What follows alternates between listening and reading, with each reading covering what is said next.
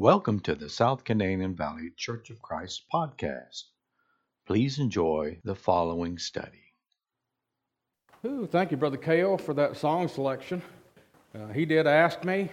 I left that to him, and he did a wonderful job. I appreciate that. Appreciate y'all's participation in that. Very grateful, too, for the prayers on my behalf. Very thankful for the words that were said around the table. And I am joyful to be here, Brandon. Very much so. And you're a part of that. You're a part of that. Each and every one who's here, I believe, can help edify us and build us up, make us stronger in our faith. So, again, thank each of you for that. I think we got a blank screen, and that's good because I want to talk just a little bit before we go to the first slide. Some of you apparently did not get the memo because we were going Hawaiian today. Kevin, Jacob, Joanne's got some. There's others out there. So thank you all for that, for the support. I need all that I can get, and thank you very much for that. All right.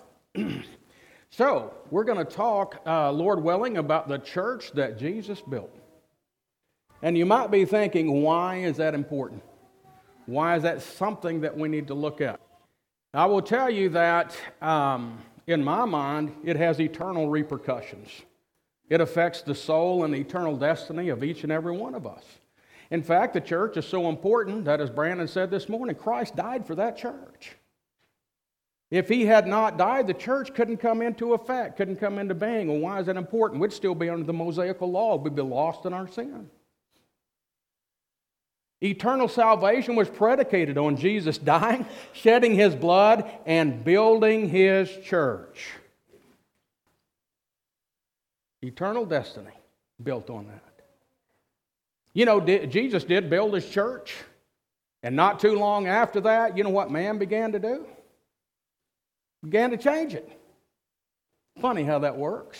Not any different, really, than Adam and Eve. God had a garden there that was perfect. They didn't have a whole lot of chores to do. I had more chores as a kid. And they managed to do what? Mess that up. Yeah, they brought sin into the world for mankind, didn't they? Changed everything. And it didn't take them long. Well, it didn't take mankind very long to take the church that Jesus built, began to try to change that. There were some folks that came along, wanted to reform what was going on. A couple of hundred years later, some folks came along, wanted to restore Christianity to the first century church. Hopefully you and I are part of that today, and I believe that we are. Because I don't want to be a part of any other church because Jesus built the church in the first century. Now, there are some things about that church that are very important that we should definitely take a look at. Okay, in Matthew chapter 16, Jesus is there and he begins to talk about the church that he built. And that's very important to us, again, because we need to know which church that Jesus built.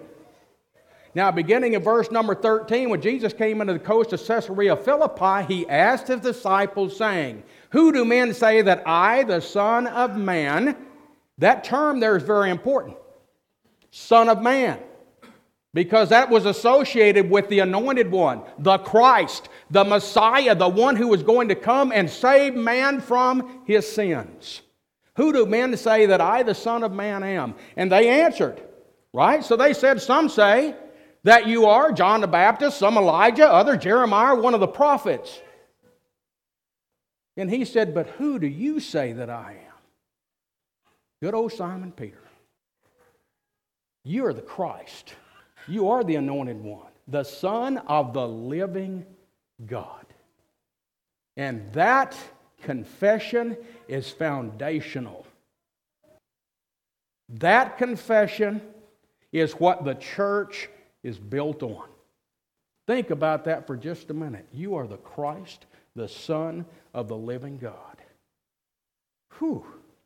And you're going to build this church. Thank you for that, Lord. So Jesus answered and said to him, "Blessed are you, Simon Bar-Jonah." And I want to stop there for just a minute. Blessed are you, Simon Bar-Jonah. Simon, the son of Jonah. Jesus knew who this guy was. They had been introduced. They had spent some time together, so to speak. Why did he give the name Simon Bar-Jonah?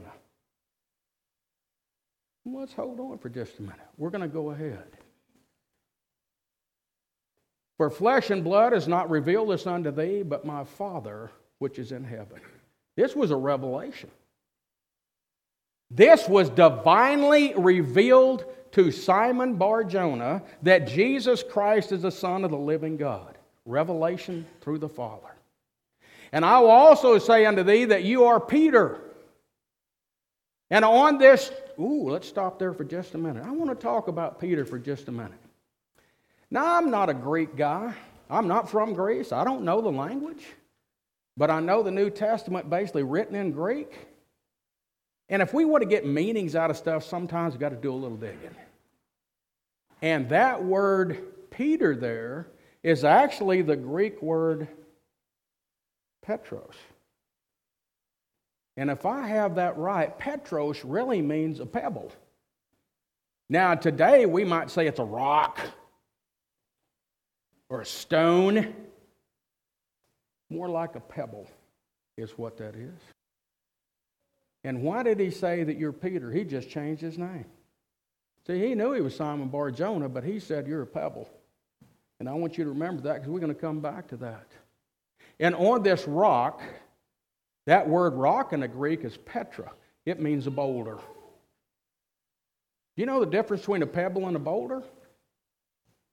According to Wikipedia, the definition of a boulder is something that's 10.1 inches in circumference. 10.1 inches. Anything smaller than that, that's a pebble.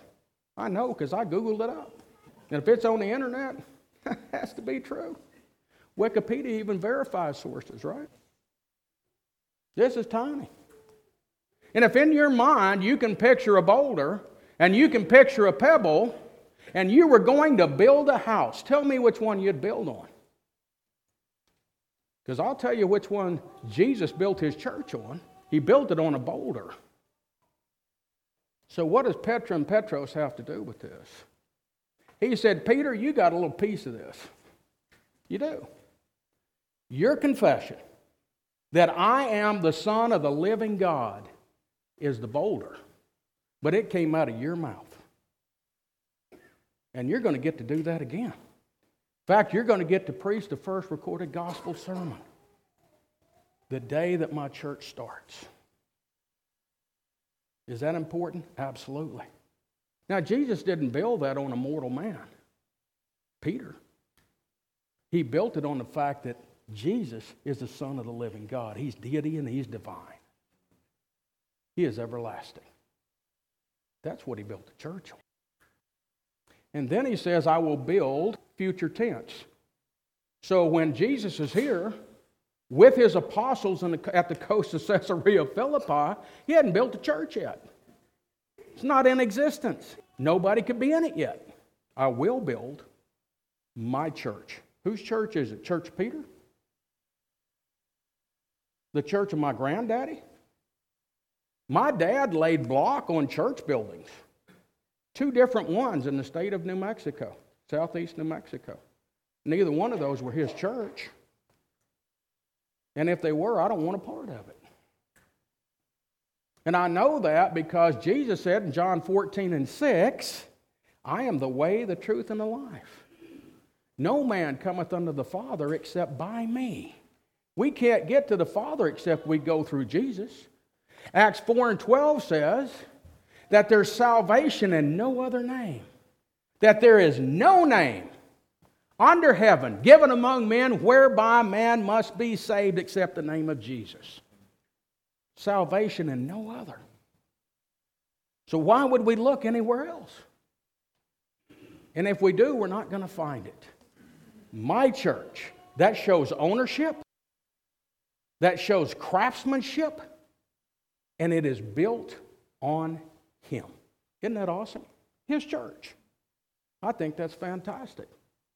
And the gates of Hades, or hell, shall not prevail against it. There's a lot of discussion about that, and brothers and sisters, there's a ton of things that we could talk about in these scriptures this morning, and I'm sure you don't want me to pontificate for days on end about those. Lord willing, we'll get to some of those later on other Sundays. But I want to talk about the gates of Hades shall not prevail against it. I've read and I've heard many different theories about what this means. I'm going to give you mine. And I'm going to start with the context here.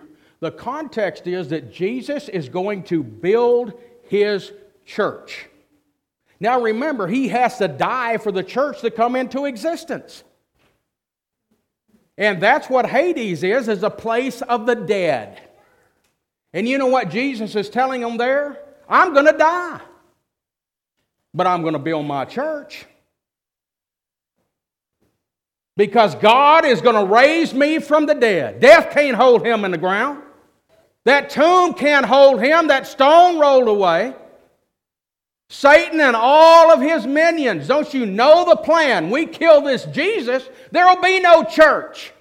There will be no salvation. There will be no forgiveness of sin. That sin debt still has to be paid if we can just get Him in the ground. And Jesus is saying, it ain't going to work. Because I have to be put in the ground. I have to die. I have to be hung on a tree, become a curse for mankind. That has to happen. You know why? Because my daddy said it would. And that's the way this is going to work. But I'm going to come up out of that ground and I'm going to build my church. And you're going to get to see that, Peter. You're going to be a part of it. Awesome stuff going on. And then he says to Peter, I'll give you the keys of the kingdom of heaven. Again, there's some confusion here among folks.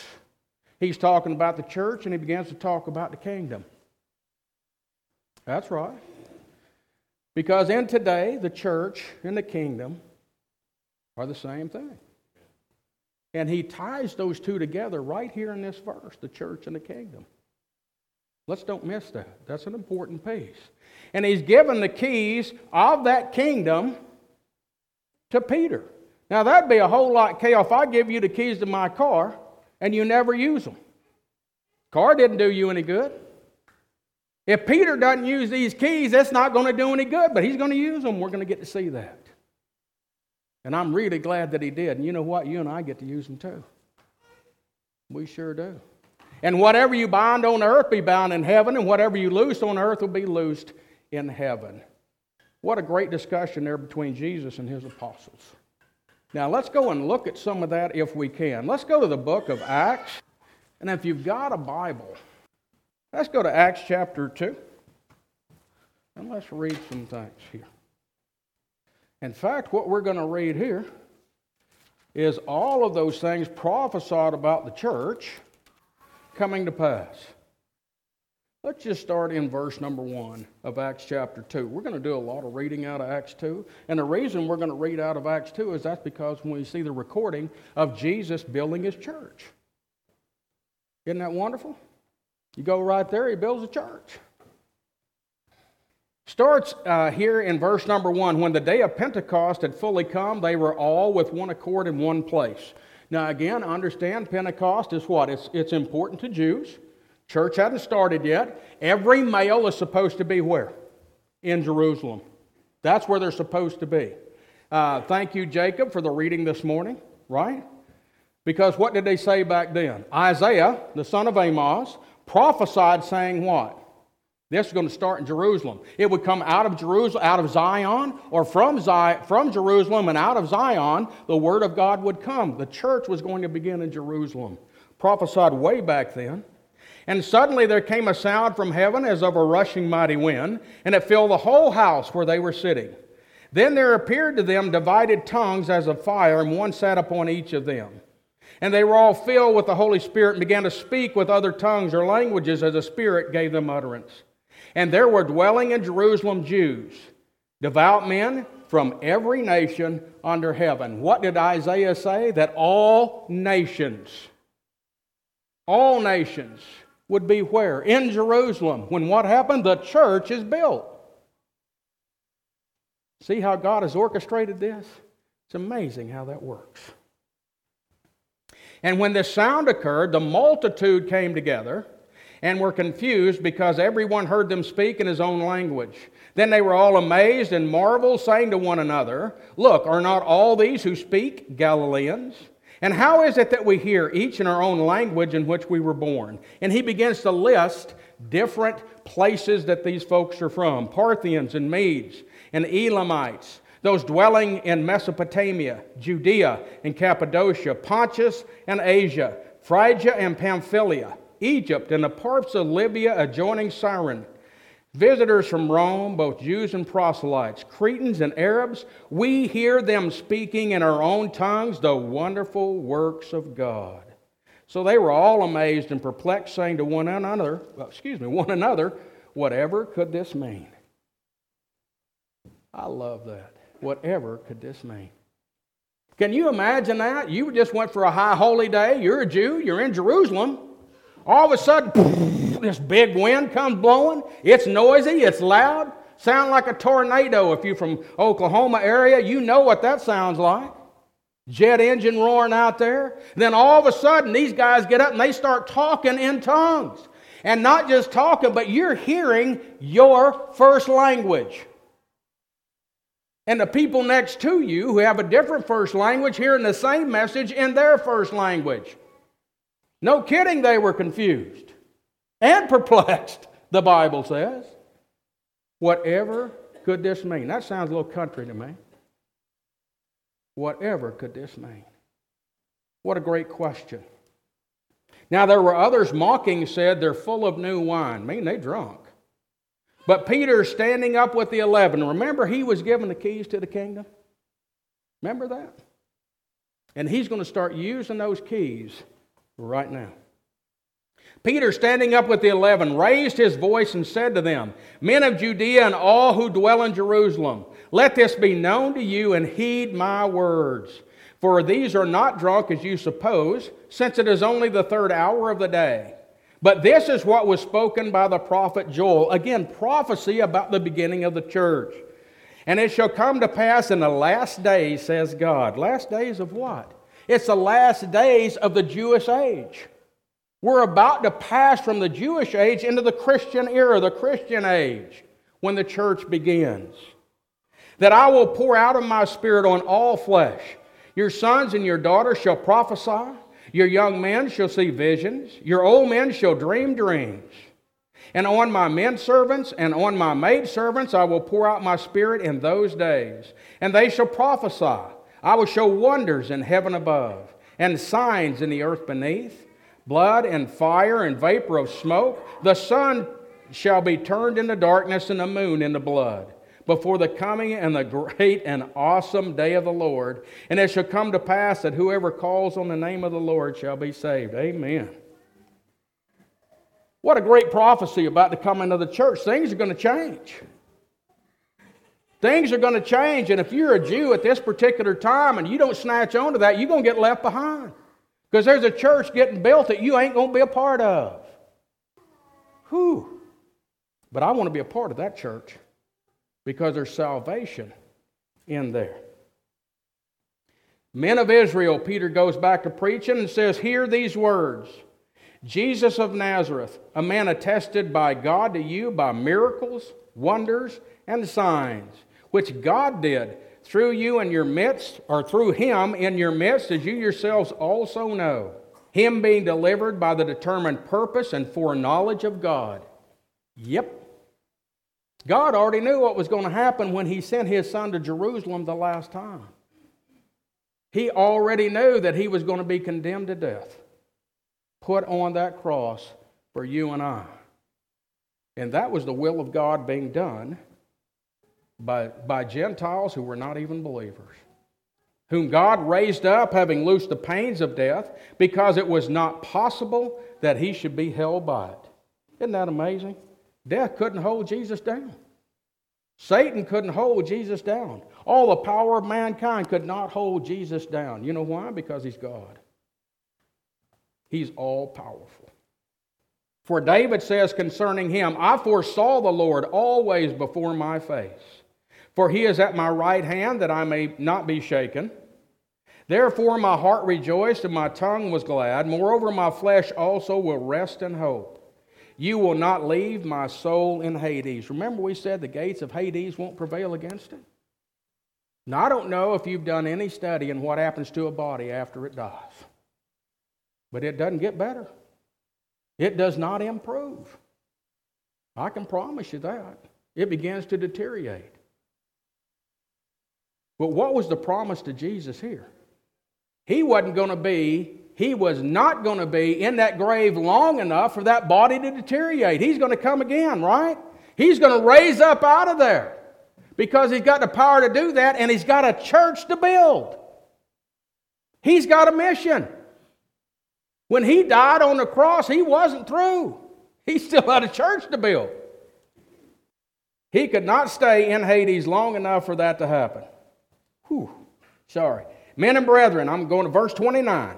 Men and brethren, let me speak freely to you of the patriarch David, that he is both dead and buried, and his tomb is with us to this day. Therefore, being a prophet, David being a prophet, and knowing that God had sworn with an oath to him that of the fruit of his body, David's body, according to the flesh, he would raise up the Christ to sit on his throne, King Jesus.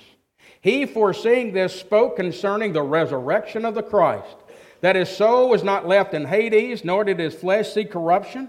This Jesus God has raised up, of which we're all witnesses. Therefore, being exalted to the right hand of God, and having received from the Father the promise of the Holy Spirit, He poured out this which you now see and hear.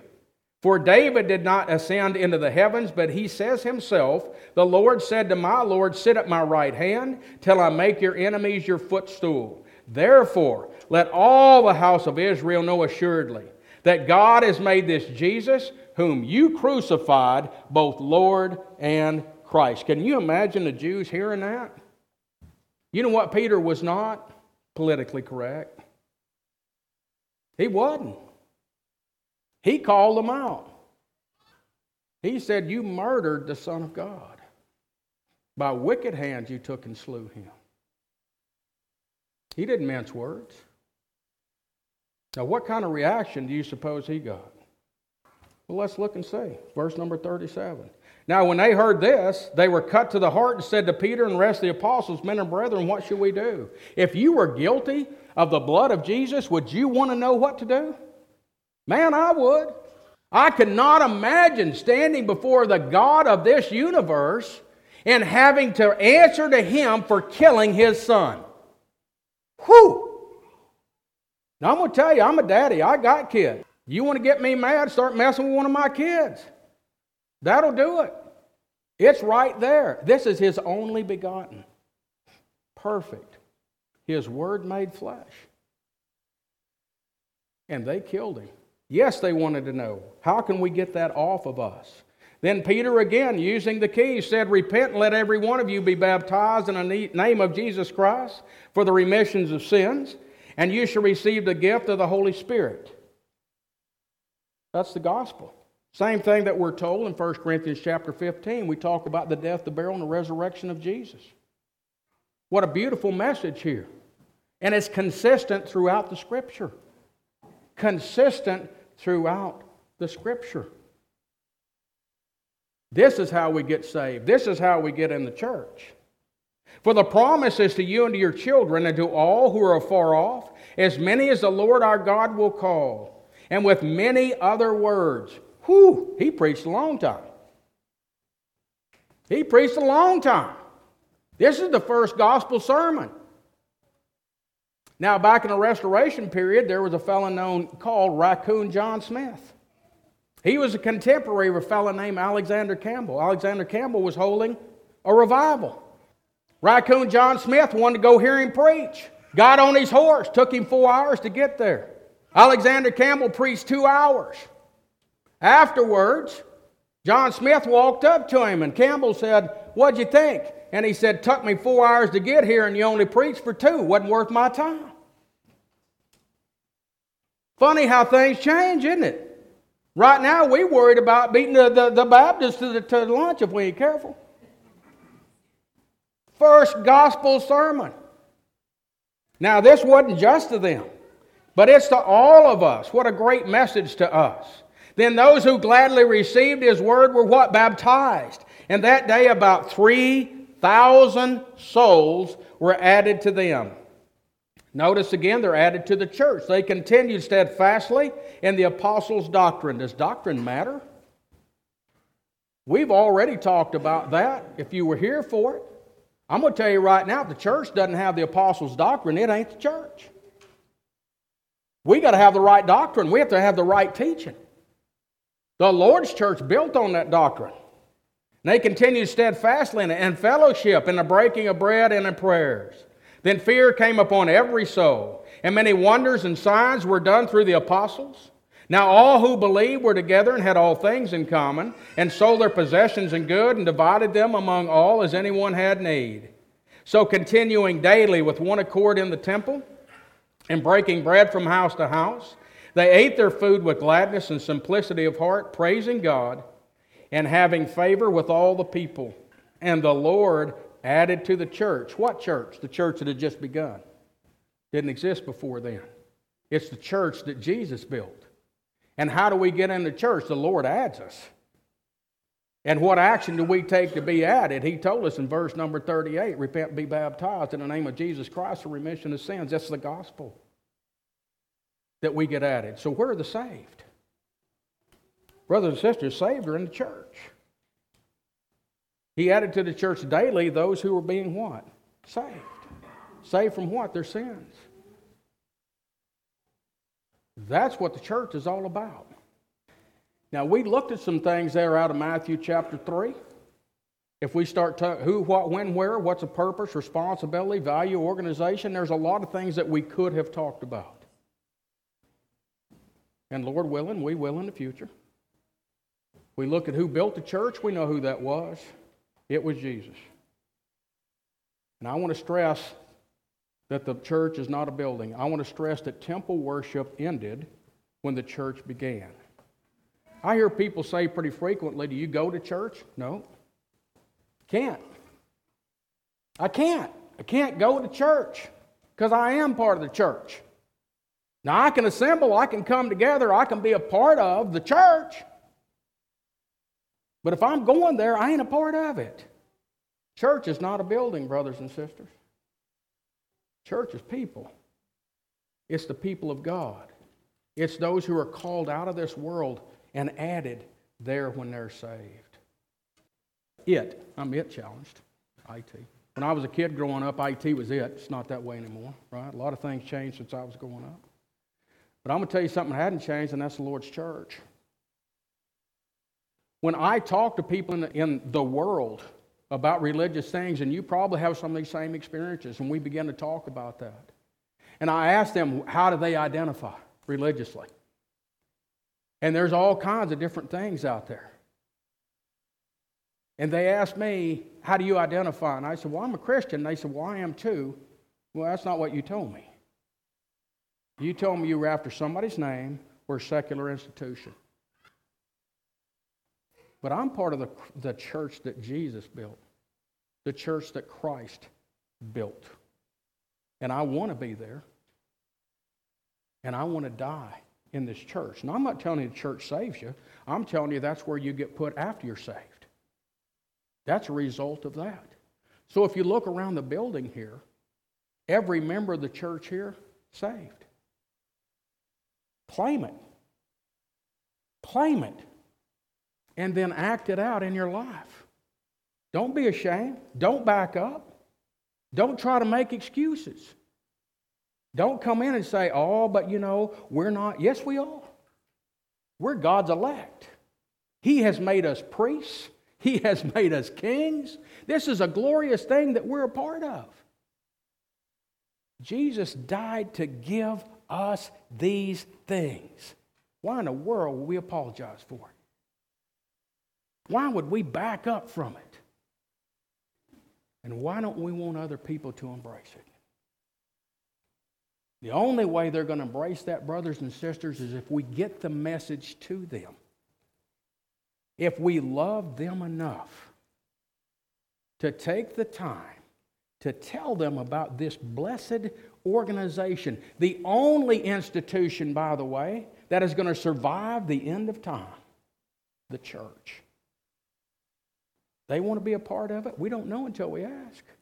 If we sit around here and apologize for it, they're not going to want it. It took God dying to give us this. Now, what about you today? You a member of this church? Has God added you, the Lord added you to His kingdom, to His church? Have you heard the gospel? Well, you did this morning. Peter preached it on the day of Pentecost, the death, the burial, the resurrection of Jesus. How do we come in contact through that blood? We do that by what? Confessing that Jesus is the Son of the living God, right? There's our confession. We repent and we do what? We're baptized. That's where we come in contact with the blood. Our sins are remitted. We're added to the church. We got a whole new family. We get filled with the Holy Spirit. Beautiful promises that we have.